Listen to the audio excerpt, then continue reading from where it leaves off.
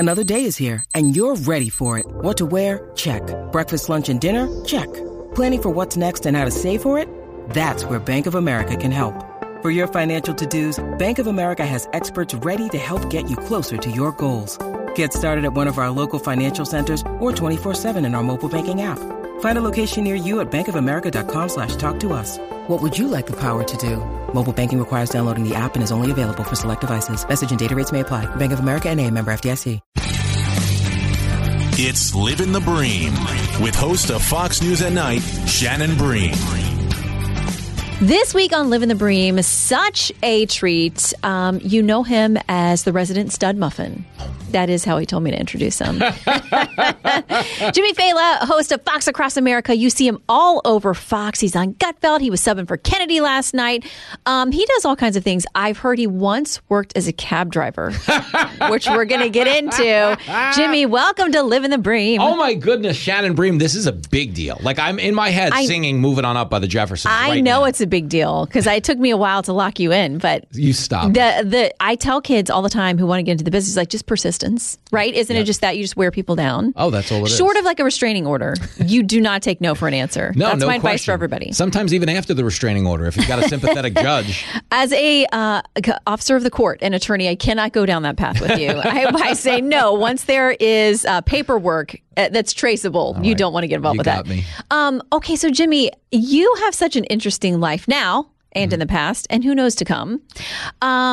What kind of drove you to where you are now?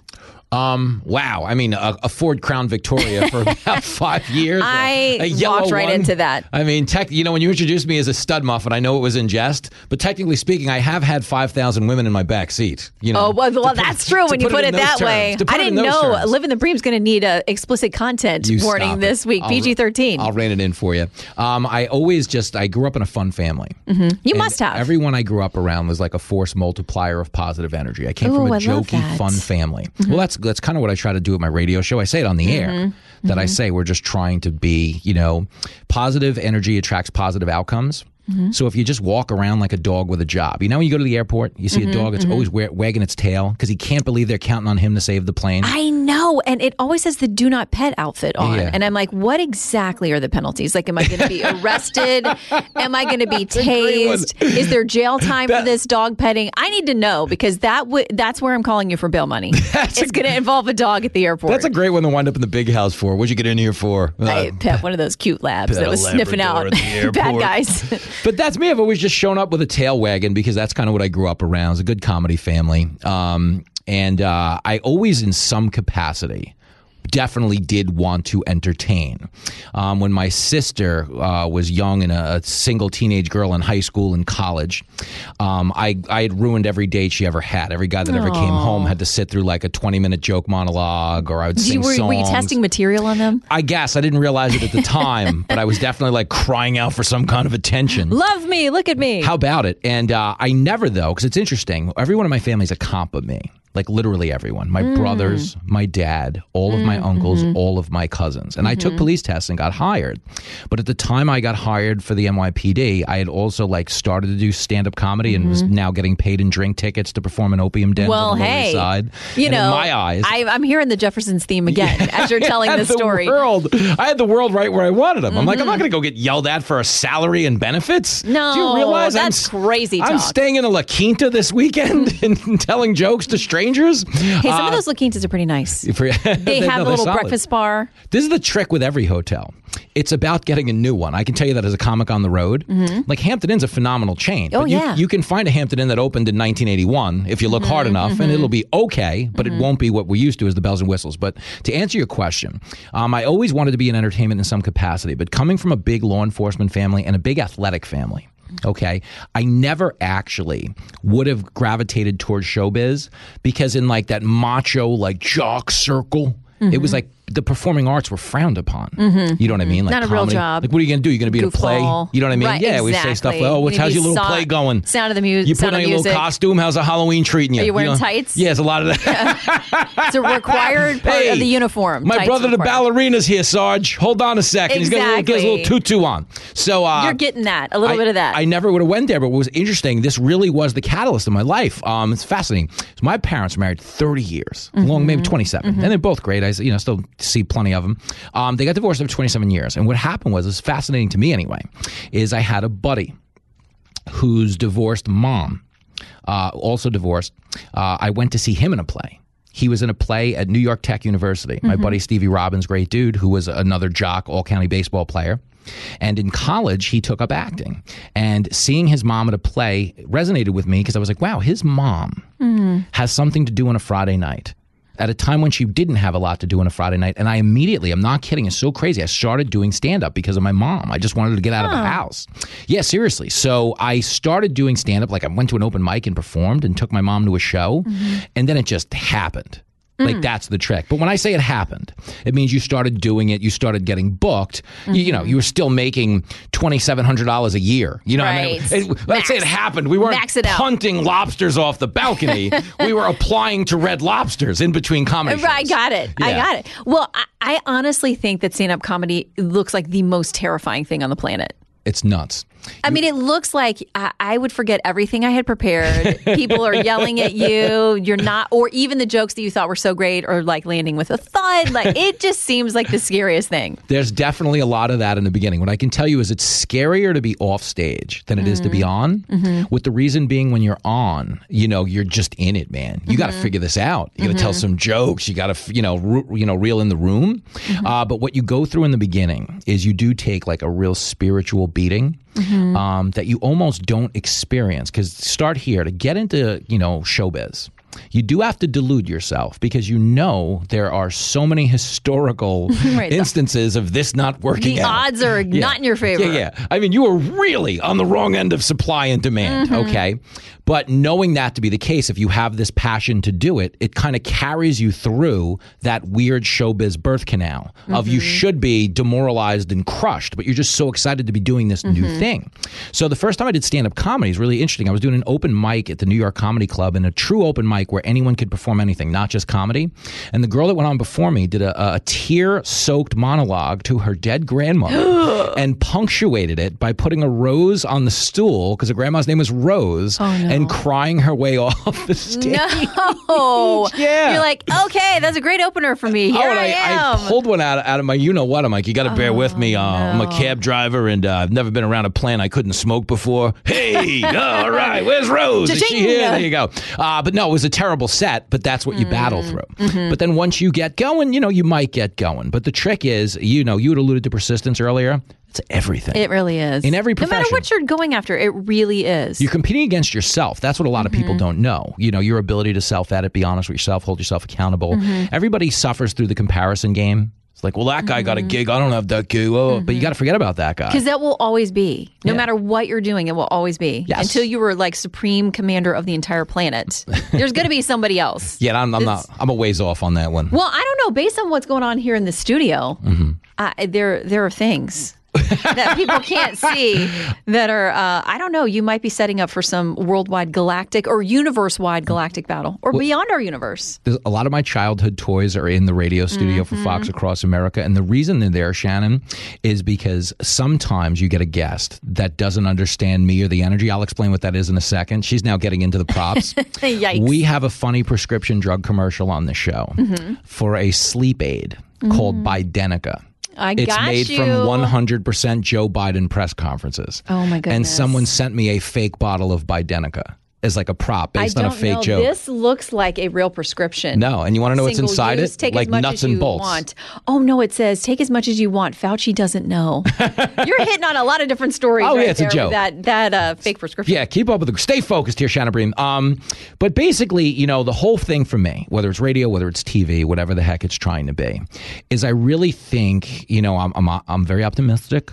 I love that about you. Well, thank you. But I think the world just in general just needs more of that. And I think, when it comes to politics, if you really were like a hardcore partisan, if you're like an activist, which I don't consider myself on any level, I consider myself a talk show host. And I always welcome any type of dissent because I don't want to be the be-all, end-all, omnipotent talk show host. But I do think if you're trying to attract people to your cause, you're actually going to attract more people if you're reasonable and fun. Right. It's when you scream at people. I've never seen anybody compelled or swayed by that kind of behavior. I tell people, like, look at it like if you ever walk through a casino, okay, there's that table where everybody's like staring at their shoes and cursing at each other while the dealer shuffles the cards. That's not the table to sit at. It's the one where they're high-fiving and they're doing a conga line. Yeah. They're making money. Good times. Thank you. So I'm always trying to be the loud, fun blackjack table to attract some good cards. I think it works. I think you do attract that kind of stuff. And my husband will tell you, I don't think very many things are funny. I do like to laugh, but it's usually a courtesy laugh. No, for real. I don't know. I think I just have sort of a weird sense of humor. He and I definitely do not have the same sense of humor. He does not think I'm funny. I can remember one time that I made him laugh, and I'll never forget that because it was so genuine that he actually was laughing his guts out. But how sad that in 27 years of marriage, I can't think of one time that I really made him sort of guffaw. But the thing is, when you're on and I'm watching you, like we both genuinely laugh at your stuff. And so I feel like you're funny, but you're also really smart. And you dial into things that are happening and kind of news of the day and current events. And you make it look effortless, which is an even bigger gift. No, that's the drugs. But no, I kid. Shannon Bream, stop it. That's the Bidenica. Don't drag me out of here. We'll have more Live in the Bream in a moment. When you need mealtime inspiration, it's worth shopping Kroger, where you'll find over 30,000 mouth-watering choices that excite your inner foodie. And no matter what tasty choice you make, you'll enjoy our everyday low prices, plus extra ways to save, like digital coupons worth over $600 each week. You can also save up to $1 off per gallon at the pump with fuel points. More savings and more inspiring flavors make shopping Kroger worth it every time. Kroger, fresh for everyone. Fuel restrictions apply. Listen, I think when it comes to comedy, and you know how you were talking earlier about being like scared or forgetting your material, every joke is marinated in an opinion. In some type of an emotion. You're telling them that something's weird or scary or really hard or stupid. And it's that emotion that allows you to remember the point you're trying to make. So when I'm doing like a news hit, it's just the same thing. I've just found an opinion and you're reinforcing that opinion through humor, through analogy or what it happens to be. So if it looks effortless on screen, to be honest with you, obviously you know it's not, but it's because I'm doing it in a way that's very specific to me, you know? And I think I learned that from watching Lucille Ball. It's a weird thing, but Lucille Ball was good at a few things that she did a lot more than you realized she was doing. You know, certain incredulity and stuff like that, and like a snapback joke, you know, a quick retort. And so you just really just trying to do the things you know what to do. You know how they say in politics, here it is. You know how they tell politicians, always answer the question you want to answer? Exactly. That's what I used to do in pageants. Yeah, oh, there you go. Yeah, pageants and politicians, we have a lot in common. Yeah, in common. Oh, I could talk pageants. I'm kidding. That's I got next. Nothing. That's next. You're killing me. I'm laughing. But really, the truth is, on Fox, being given this opportunity, the thing that I feel an obligation to, this is important, is the opportunity. Because I don't look around and see a lot of cab drivers or doing what you're doing. Guys playing video games in their 40s that are on Tucker tomorrow night or hanging out with Shannon Bream. I mean, it's amazing. So I'm just always trying to respect the opportunity because on some level, Shannon, this is the interesting part for me, is I didn't always like my story. I didn't recognize it might be empowering to tell people like, hey, I was a cab driver. And I did not have money in the bank. I just didn't have a bank. I had like a shoebox. Right. You know what I mean? Yeah, exactly. And I like, but that encourages people. Because, of course. But part of showbiz in the beginning is like we're always overstating how well it's going. Right. Yeah, bro, I'm playing a batting range in Parsippany, New Jersey tomorrow night. It's going to be sold out. Yeah, but the guy who wrote Seinfeld's going to be there, and if it goes well, and like you were always deluding yourself to keep going. And I didn't realize that like driving a cab and making it here was like the ultimate form of keeping going, of persistence. And now as you know, I exhaust the storyline because I just want people listening this to realize whatever they think their impasse is, if they're willing to show up tomorrow Shawshank style and just hit the rock hammer a few times, they're a day closer to that scene on the beach. By the way, Shawshank Redemption film today, totally different ending because they immediately take a selfie on their phones, get geotagged. Exactly. And they get it's locked all up. over. They get locked up immediately. Take lessons, kids. Learn from Shawshank if you really want to set yourself free. I do think the persistence thing is definitely it. Whatever you're trying, I'll have people say to me, you know what, when I was first out of college, I thought I wanted to go into journalism. I started doing that. But then it's really hard. You're not making any money, just like you were saying early on in comedy. You're maybe working a second or third job. You're doing all these different things. And maybe something better comes along with benefits and you want to have a family. And for you, it makes sense to do something else. And they'll say to me, gosh, I wish I had just stuck with it. And I think they're not wrong in that not all of us are going to get to everywhere we think we should go or want to be. But I do think if you tell yourself you got to outlast other people and just be persistent and just outwork other people, that goes a long way. The best thing I say to people, whatever the profession is, well, first and foremost is we're all in the happiness business. You know, if you died tomorrow, you're just going to wish you had a little more fun. So if your pursuit really was stand-up comedy, but a good job with benefits came along and a person you loved and a family you started, and it truly made you happy, you actually won by not pursuing stand-up because you had that happiness in your possession. But if you're going to persist, the thing everybody should concentrate on that nobody does is just being really good at it. You know, keep working. Everybody wants to meet the guy who knows the guy, or meet the gal who knows the guy, or the they who knows the them. Whatever I'm supposed to be saying to you right now. But you got to be ready. Yeah, that's the point. And if you don't have the goods, you know, you're only going to run so far with that ball. So I always tell people that you can create a market for yourself, but in whatever you want to do, by doing the thing you're currently doing well, because it will attract attention, it will attract the interest of people who are going to move on from where you happen to be and think of you when they need to fill a position. So I think it's show up, you know, as you said, and don't be a pain in the butt. Because it's a big part of it. You got no room for that. Every business is small. Thank you. In some way. It's a great point. Is like the word travels. Yes. Be a dog with a job. Be a dog with a job, but do the job well. You got to sniff them bags. It's not all wagon tags. You got to find them explosives. Yeah. You got to find Even if you got to plant one on a guy once in a while. Right. Or the dog's getting fired. No kibble. You're not living up to your potential here, Mr. Labbykin. Okay. So back to pageants, because I know you want to talk about that. You know. Something that you said made me think of this, that it's harder to be off stage than on. I think in a lot of ways it's true. But I remember back in the day when I did Miss America, the hardest thing for me was literally when somebody was on stage doing talent, because I had such stage fright for that.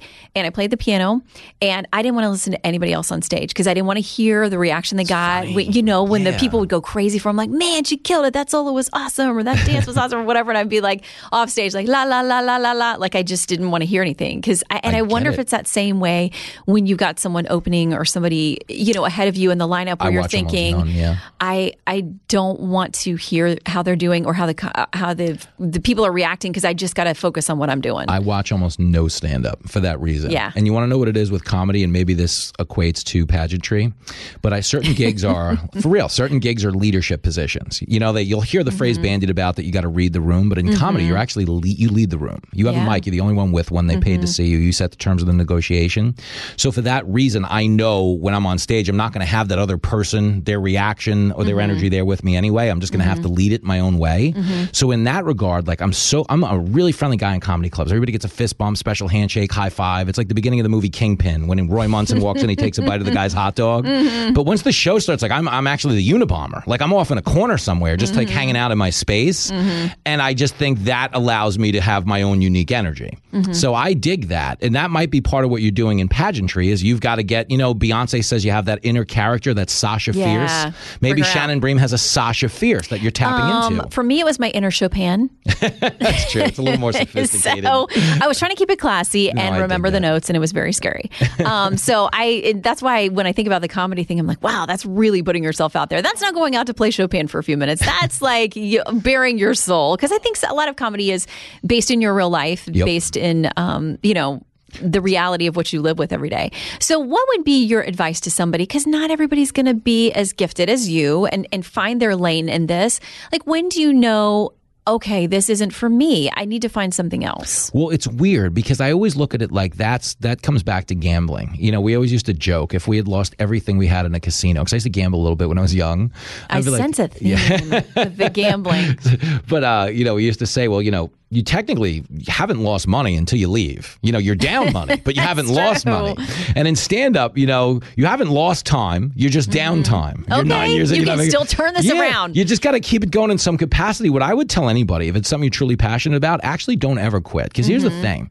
Most of what we get specifically in stand-up is because somebody we were running with got something bigger and took us along, like put you on a TV show or had you on the radio or something like that.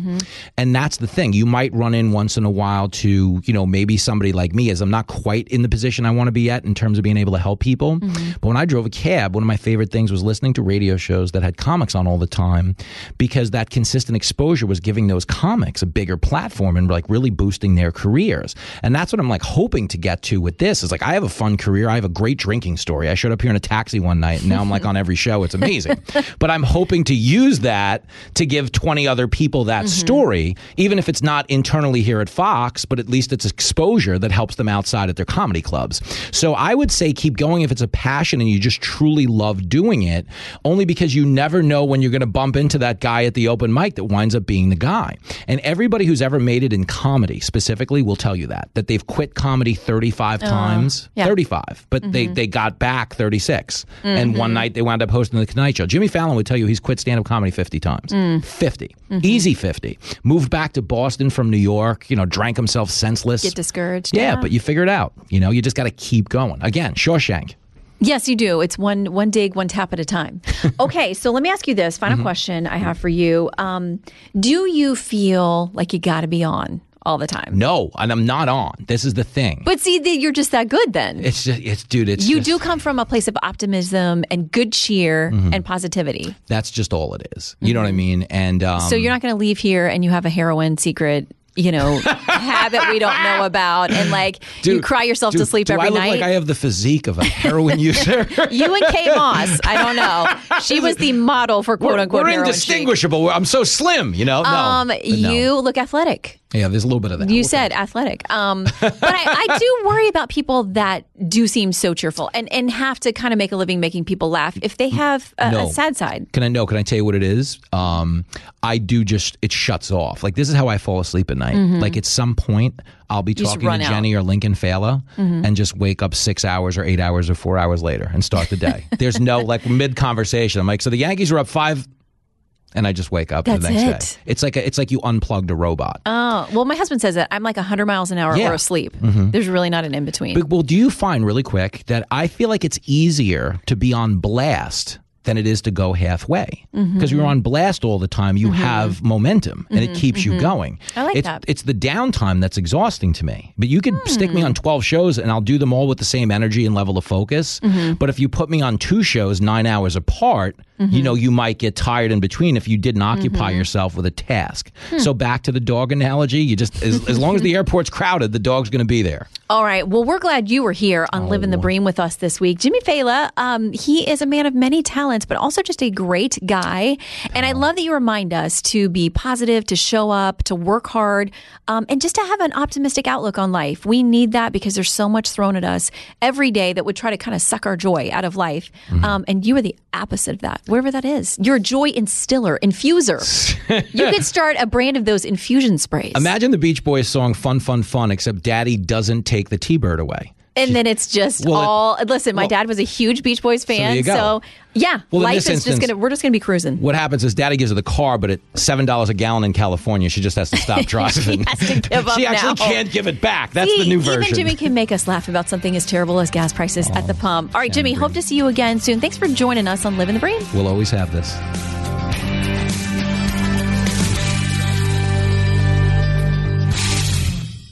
From the Fox News Podcasts Network. I'm Janice Dean, Fox News senior meteorologist. Be sure to subscribe to the Janice Dean podcast at foxnewspodcast.com or wherever you listen to your podcasts. And don't forget to spread the sunshine.